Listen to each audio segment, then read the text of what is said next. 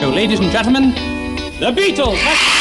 Yeah, yeah. Welcome to the Better Each Day podcast radio show with Bruce Hilliard. Today and every day, reaching out for innovative ideas in every way. Today's show is brought to you by Your Future. It comes with a lifetime guarantee. Ooh, make a better stay now, baby. It's May 14th, and tomorrow my EP drops on Spotify. So go to Bruce Hilliard's site, check it out. All you have to do is play a song or two. You could put on your playlists, share it to somebody else. Any kind of traffic will let Spotify know that you love me. Today's guest, author of Smells Like Teen Spirit and a whole bunch of other rock and roll books, friend and author Jillian Garr. So how many Nirvana books have you written? I'm seeing like 7, 8, 9, 10. I don't know. You must be the world authority. I think I know. Yeah, I think I know what the reason for that is. I believe it's only 5. Let's see. I wrote the In Utero book for 33 and a third, and in that series, a 33 and a third series. And then I guess the next was The Rough Guide to Nirvana. And then a book called The Nirvana Treasures, and then Entertain Us, The Rise of Nirvana, and then Teen Spirit, The Alternatine Anthem of the 90s, which is an ebook. And it was part of this series that just focuses on individual songs, so it's not that long. And I think if you have an Amazon Prime membership, you can even download it free. And as I always tell people, even if you don't have a Kindle, if you have a computer, you can still read it because Amazon has a free Kindle app you can download for your computer. I mean, you can't carry it around with you like you could a Kindle, but it's on your desktop. And so that's how you can still buy ebooks from Amazon and read them. But the thing with the Nirvana Treasures, when that book originally came out, it was, which I think was about 2010, or I could look that up and get the exact date. But anyway, it was more an overview type of book with a lot of pictures and sort of facsimile memorabilia you could take out, like set lists and flyers and that kind of thing. Ooh. And there was also a DVD in the original one, though it came from England, so I could never really play it. But what that publisher did with that book is they've repackaged it a number of times. So that's why you probably see that I have all these Nirvana books, when really most of it is just a reissue of the Nirvana Treasures. Because they reissued it again. They started reissuing it without all the memorabilia in it. Because, of course, that's cheaper to do, probably. And then what they did, and here, I'll take this out so you can actually see. Let's see, when did this come out? Okay, 2017. There's a fellow named, I think he pronounces it Chuck Crisafulli, and he put out a book called, I believe, The Stories Behind Every Nirvana Song. And somehow the publisher picked up that book. And so in 2017, they did like a mashup called Nirvana, the Teen Spirit of Rock.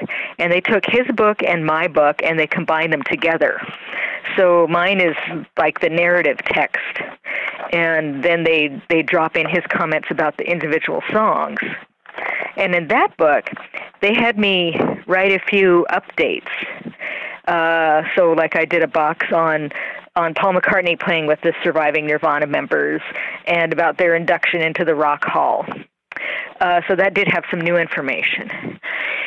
And then after that, they separated the books again, and they republished Chuck's book as a standalone volume in hardback with a pink cover. And they put out the Nirvana Treasures again in the same format with the slipcase. And in that one, they didn't include that new information that I had added. And I said, I thought you were going to do that. And they said, yeah, we were going to, and maybe we'll do that in the future. So who knows, maybe there will be another edition of that with more updated information. But that last reissue of the Treasures and Chuck's book, I did some updates in the text, corrections, and also I wrote all the photo captions. which that was kind of fun. The publisher would choose it, and they had the layouts, and then I had to figure out where the photos were from, and then write some intelligible caption.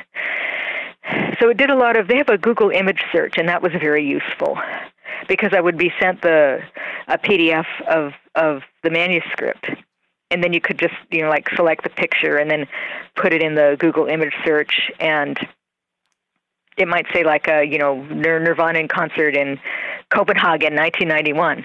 And then you just look up the date of that show. 91, when were they in Copenhagen? Okay. And then you could, your caption could be more accurate. Saying like Nirvana on stage on November 12th, 1991 in Copenhagen. I didn't know you could do that. That's kind of cool. Yeah. That's useful. And I didn't know anybody could write an entire book on one song. This is 30 plus pages on Smells Like Teen Spirit. And it's pretty cool reading through it. I was really surprised. There's a lot of details that I never even would have thought of. Well, this series, it's my first ebook, and I thought, well, this is a good way to break in on something, shorter that's not like writing a whole book, and you wonder how that's going to go. So this, I thought, would make it easier, just one song, and I picked that because it's their most well-known song, and even people that don't know the song have probably heard the title. And there's an interesting history about it, and certainly if you're doing, say, if you're doing a book on Nirvana, you're not going to be able to go on and on like that about one song for pages and pages, but this gives you the chance to do that. And I did a few other interviews, and I think it's a fun little read. It's like reading a long magazine article, folks, so check it out. Well, the shooting of the video, which I always thought was one of the coolest things about the song, because MTV really needed something about that time. And that came out, it was like, what in the hell is this? It really caught your eye. But it sounds like you were there. How did you gather all that information? Unless you were there, I don't know. No, I wasn't there. It sounds like you were.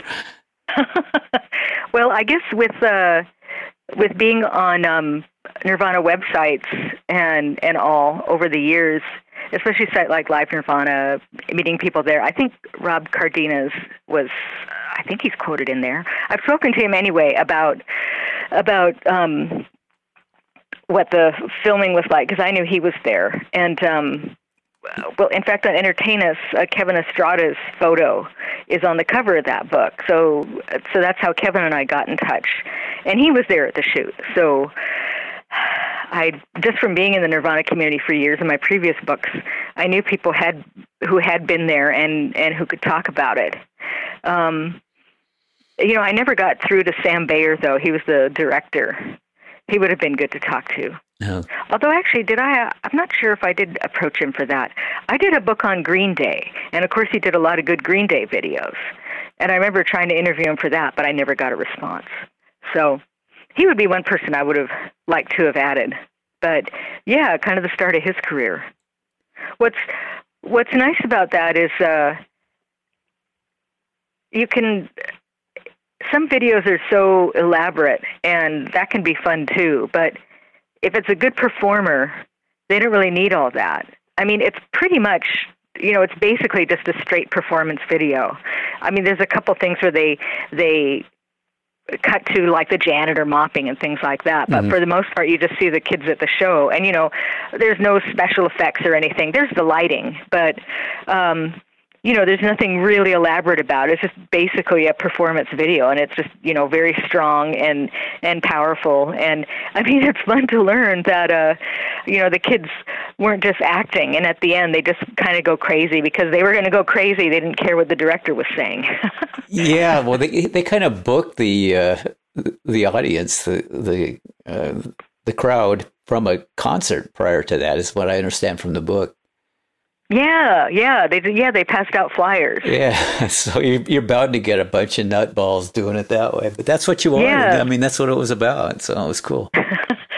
And free show, and I think people don't realize what's involved in shooting something, though it actually can be kind of boring. Yeah. Because they make you do the same thing over and over again, because they're shooting from different angles, so they want to cut to different angles on the same line. And yeah, I've been on a few film sets, and sometimes I wonder how they can get those performances because, you just think, oh, wouldn't you be tired after about 10 takes or something? Gosh, recording sessions are that way. They're brutal sometimes. You end up doing the same thing over and over and over again. And Yeah. But I guess that's the nature of the game too in music, because how many times has Steve Miller played "Fly Like an Eagle"? Probably 20,000 times. Bruce Springsteen, "Born to Run." He couldn't play a concert without playing that. That's where they go. But yeah, I imagine it's pretty boring. So they were probably ready to tear the set up anyway by the time that it was time to do it. Yeah, I think so. I think it sounds like Sam wanted them to do specific things at specific times, and they would at first, but then they got tired of it. And at the end, yeah, they just sort of let rip, and you could tell he just kind of, okay, let him go. Maybe that's what I liked about it. The big hair bands had done all these super special effect kind of things and animated stuff, and there really wasn't that much computer stuff out at that time. So a lot of the videos looked like somebody kind of did it as a high school project or something. And I think Nirvana just said, "Screw it, let's just run it and we'll go crazy." That's why I guess it was refreshing to me. That's me. I don't know.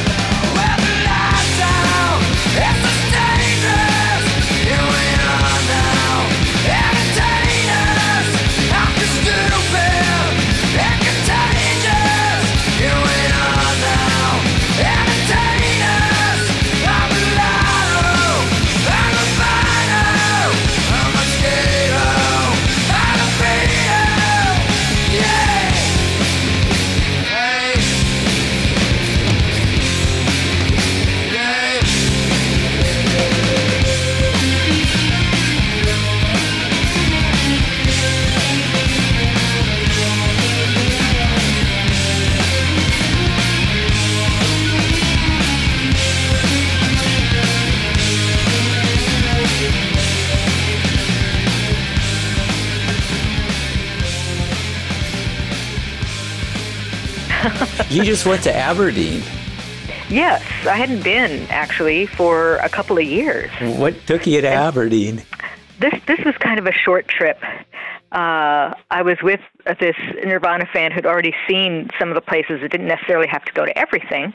And also, I was really anxious to get to the ocean because I hadn't been to the ocean here for a while, well, a couple of years. And I generally like going to ocean shores. Yeah. And if on a good day or you have enough time, I like to go there and then go to the lounge at the Shiloh Inn, which is right at that main entryway Right. to the beach. Yeah. You know, the big hotel. Mm-hmm. They have a restaurant that's kind of pricey, but they have a lounge and that opens at 4 or something, and you can sit. And they have like sandwiches and cheaper things, and you can sit and look at the view. I mean, the ocean's wonderful, isn't it? Oh, it is. I miss it. Yeah, think about Nirvana driving there. You'd read they'd do that sometimes after rehearsals. They'd drive out and go to the beach, and just listening to that. That was the beauty of Aberdeen, really, is you could just say, "Hey, let's go to the beach," and you might go pee and jump in the car, and you didn't make any plans or anything. It was just like going to the park or something. Yeah, and one time a friend and I, when we did that, we first bypassed Ocean Shores and just drove straight through and started, going up the coast and stopping in at Mo Clips and the other little cities. There's a bunch of beaches that just go all the way up, and we just drove in and spent time at each of them, which is nice. But let's see. So first of all, we went to the park by the river where he hung out, and just to check out the scene there. That's where my band used to rehearse. There's a brown house that's completely adjacent. That, say, if you're standing where the guitar monument thing is, and you're with your back to the bridge, if you go about 50 feet to the right, there's a brown house. That's where my band used to rehearse all the time. And all the neighborhood kids would come and watch. And Kurt lived about a block and a half from there, I think. Yeah. Was this at the time he was living there? Yeah. Yes. So did he come over and see your band rehearse? I don't think I knew this. Yeah, all the neighborhood kids did. So, and he wasn't anybody that stood out. He was a little blonde-haired guy with blue eyes. And that's all I knew. And later I knew his mother. And after that, one of my good friends, actually, he was going to be my brother-in-law, was Kurt's stepfather. So there's my Aberdeen tie-ins. And we all went to the same high school, Aberdeen High School, which is burnt to the ground. They built a new one. Yeah, I always thought Kurt might find that amusing. Maybe so. He probably would have thought that would have been a good video. Yeah. Or, and I think, wasn't it that some kids were trying to, steal their school records or something, or destroy their school records? That's what it was, yeah. They lit a fire, and it got out of control. It was. And I thought he would have appreciated that. Oh, God. Well, a funny thing, I would often go to the thrift stores in Aberdeen and look for shirts that said Aberdeen High School. And so I have one, and it's actually a very large shirt, but it has the old wing of the high school, Weatherwax High, as it's called. I should send you a picture of it. Mm-hmm. And on the back it has the Bobcats. So yeah, we went to the park, and as it's so developed now, whereas before it was just all brambles, and it was kind of hard to get under that bridge, actually. But now they have, benches and little garbage cans and the guitar, and then the stand for the air guitar and the lyrics. And in fact, a couple people came down while we were there too. And the funny thing, I hadn't been to Aberdeen for, I guess it was 2 years. I persuaded another friend to drive. We were mainly going to Ocean Shores, but he hadn't really looked around any Nirvana sites, and he thought it'd be fun to see a couple. So on that trip, we were waiting in the park, and who came by but Aaron Burkhardt, Nirvana's first drummer, who lives across the river. Oh. And so this trip that I just made in February, we're there in the park, and I thought, gee, last time I was here, Aaron came by. I wonder what Aaron's up to. And then Aaron Burkhardt walked through the park. And on his way to somewhere in town. And so we chatted, and so that was a lot of fun.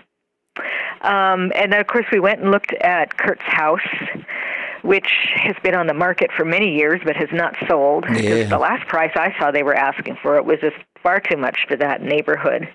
And now, I guess maybe they've had vandals or something, or maybe people breaking in, because the fence around the home, there's a lock on it now. And they put things on the inside of the windows, like boards or something, so you can't look in anymore, because I think maybe people were looking in. But still, the outside of the house looks the same. And then my friend had never seen the site of where the shack was, kind of further down on 2nd, where Kurt lived with Matt Lukin, and where Nirvana began, really. That's where they started rehearsing. And yeah, what it had, the funny address, I think it was 1,500 2nd, and it was this little tiny house that was behind a larger house, right on an alley. And people used to break into that house, because I'd look in and you'd see people had spray painted on the wall. Now they've torn it down.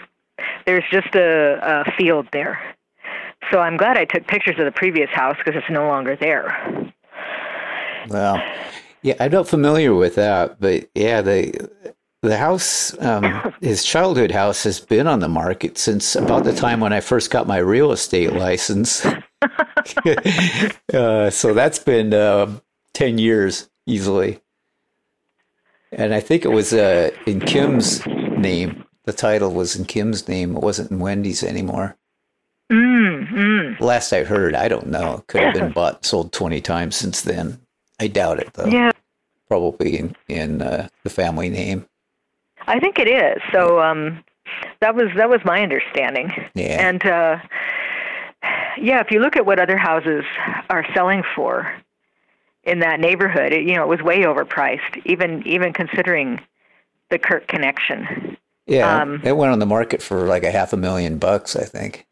Yeah, and I think houses were going for, I don't know, 150, 200,000. Is that about right? Not in that area, probably less than that. Okay, so 100,000 maybe. Yeah, that area. So the locals call it Felony Flats now. They still do. Yeah. I think that's in I read that one of the earlier Nirvana books. That's the name of the area. And in fact, the fact that it's Kurt's house isn't necessarily a positive. I was just reading, I'm rereading this book about Paul McCartney, and it was talking about his growing up and the various houses he lived in, or places. They weren't houses, homes. Flats. Well, bigger than a flat. Yeah. And flats are usually just one room, or it's all on the same level. And these homes had like an upstairs at least. But anyway, this he talked about him going back to one of his childhood homes, and how the woman living there complained about all the fans coming by. Oh, no. So that's what people would do in Aberdeen too. For a while, people were it was hard to get the address of that house. You didn't know where it was. Everyone said, not far from the bridge. But it was not as easy to find out the address of the house. Now, of course, it's been published in various places, and you can probably get it online, too, so that's different. I guess I know I've heard people say, that should be turned into a museum, perhaps. And that's an idea, but I just have to wonder how much business they would get.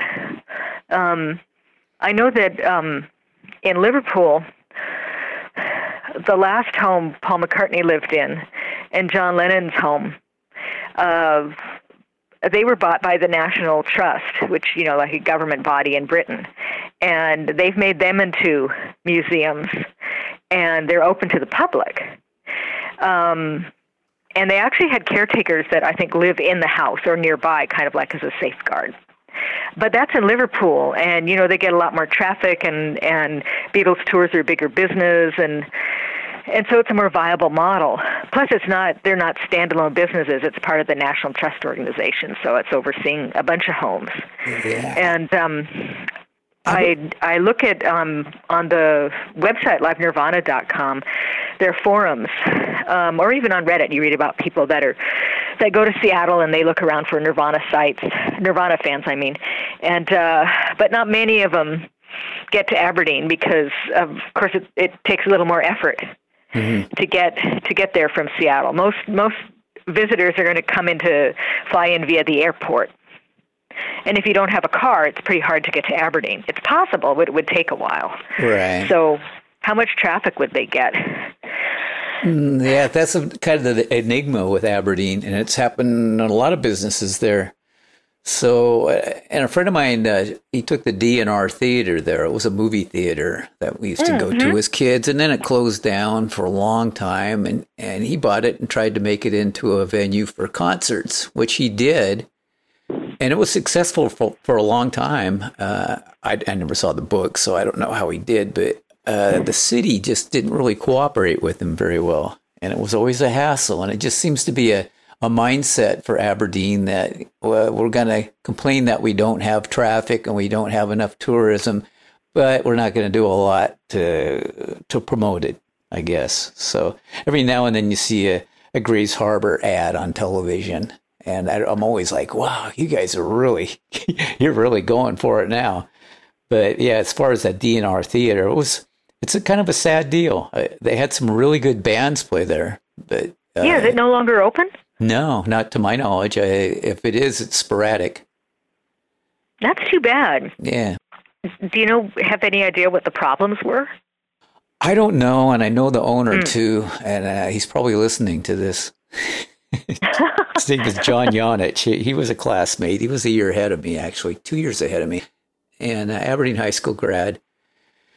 And he worked hard at making it go, and I think he just finally got disappointed with it and kind of put it on the back burner. So I don't know. I'd really love to see it fly, but you must need shuttle buses that go from Seattle, Tacoma, Olympia, and take people there because it's just too far to go. In reverse, when I was in Aberdeen, we went to Seattle all the time for concerts. There was no question. You just packed up your buddies and went. But to go to Aberdeen, just I don't know, the gravity doesn't go that direction. Yeah. I mean, it was common for people to come to Seattle from Olympia or even Tacoma for shows, but you wouldn't necessarily go to Tacoma or Olympia for shows if you were from Seattle. Yeah. That's a shame about the D&R, though. I remember when I first started looking around Aberdeen, it was in '94, and the theater was closed then. So I got all these pictures of the exterior, and it's all crumbling and everything. It looked kind of cool, actually.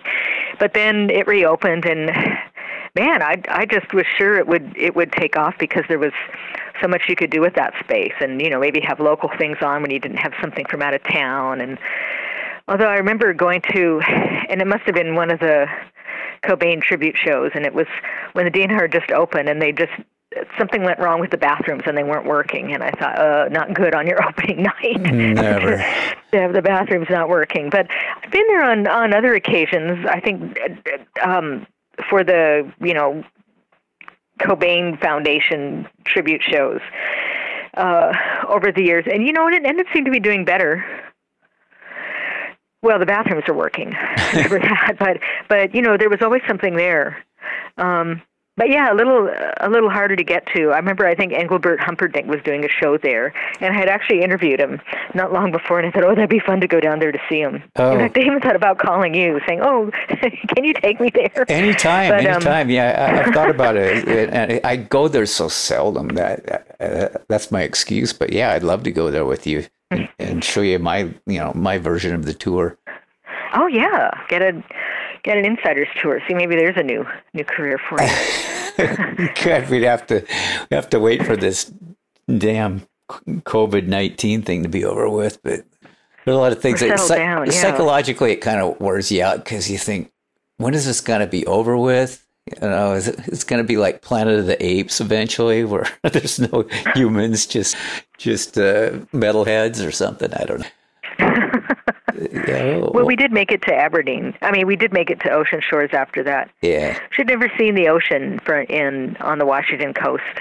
And she's from Colorado. Yeah, that's common, and they don't even call it. We called it the beach when we lived there. People call it the coast when they're from inland. So let's go to the coast. The first time I heard that, I thought, coast? What coast of what? What are you talking about?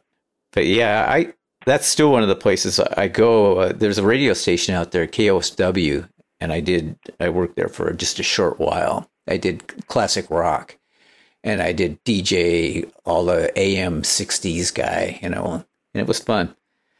The ocean's fascinating. I never get over it. Well, let's see. We had lunch at Duffy's, too. Yeah. And then we went to Duffy's. Then we went to Ocean Shores and walked around the beach and went to Sharky's. And then here's something I'd done that I had never done before.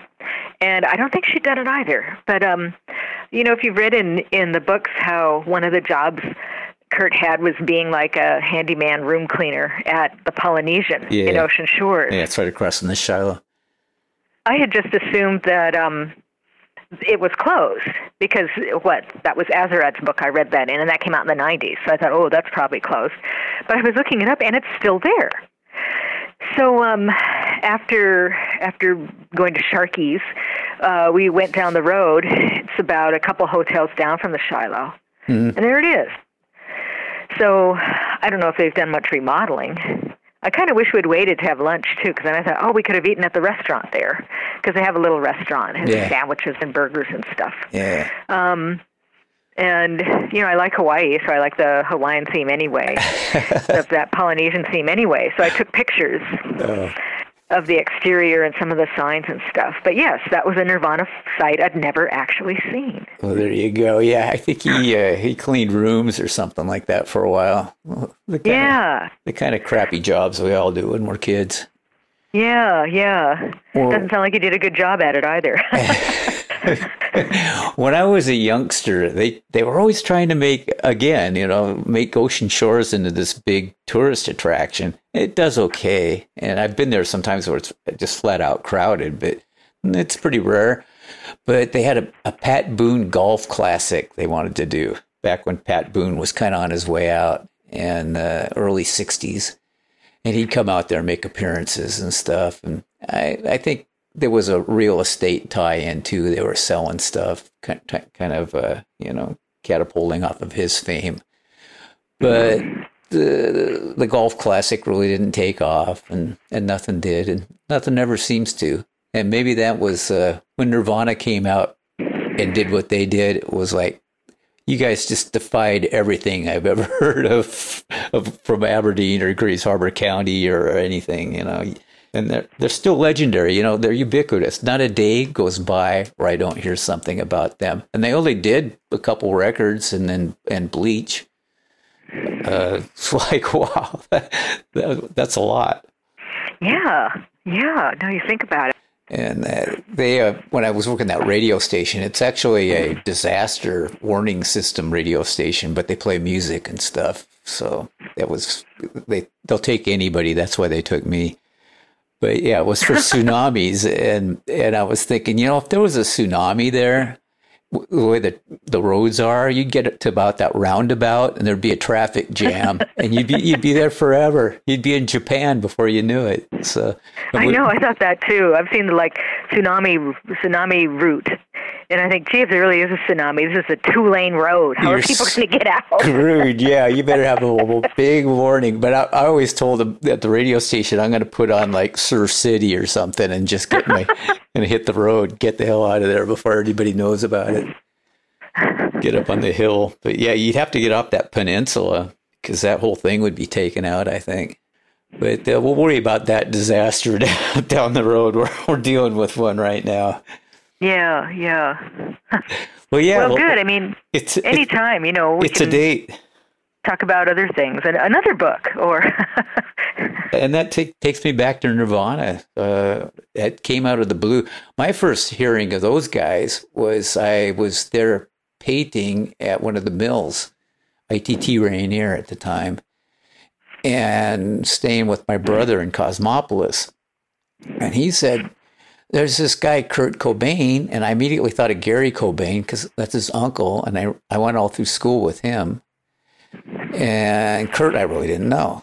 So he said, I'll run and grab it. And he ran across the street to Kurt's aunt's house, and he came back with a cassette tape, and that was Nevermind. But it was only on cassette at the time. I don't think the CDs had come out yet or something. So I listened to it, and the Super Bowl was on. So I was kind of going back and forth watching the Super Bowl and listening to that. And I really didn't have a definitive feeling about how I liked it or not because I was distracted when I was listening to it. But that was my first taste of that. And then the second time I heard it was Smells Like Teen Spirit. I was driving down the road in my car and I heard the intro. and it sounded like Mother Freedom by Bread, the very intro without the distortion. And I thought, well, what is that? And the chord progression was, F, B flat, A flat, D flat. And I thought, what in the heck is that? And then it kicked in. I was like, I ended up pulling my car over. And then they said who it was. And I thought, I didn't even remember hearing that song when I heard the cassette. There you go. That's my dissertation on Smells Like Teen Spirit. Well, I'm going to bid you a fond adieu here. Yeah. So, yeah, it's been fun. Yeah, well, take care. Yeah, you too. Bye-bye. Bye-bye. And I forget just why I taste, so yeah, I guess it makes me smile. I found it hard, it's hard to find a well, whatever, never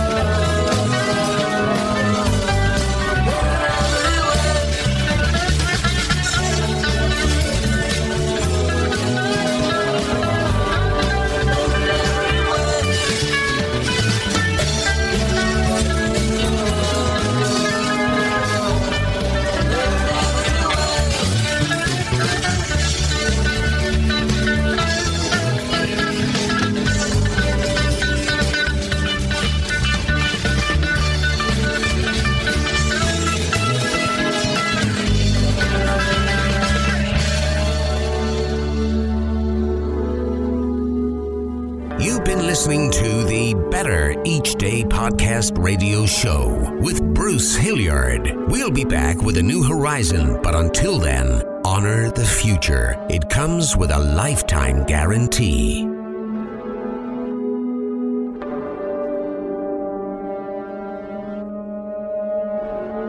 And we're all just trying to make the next day a bit better.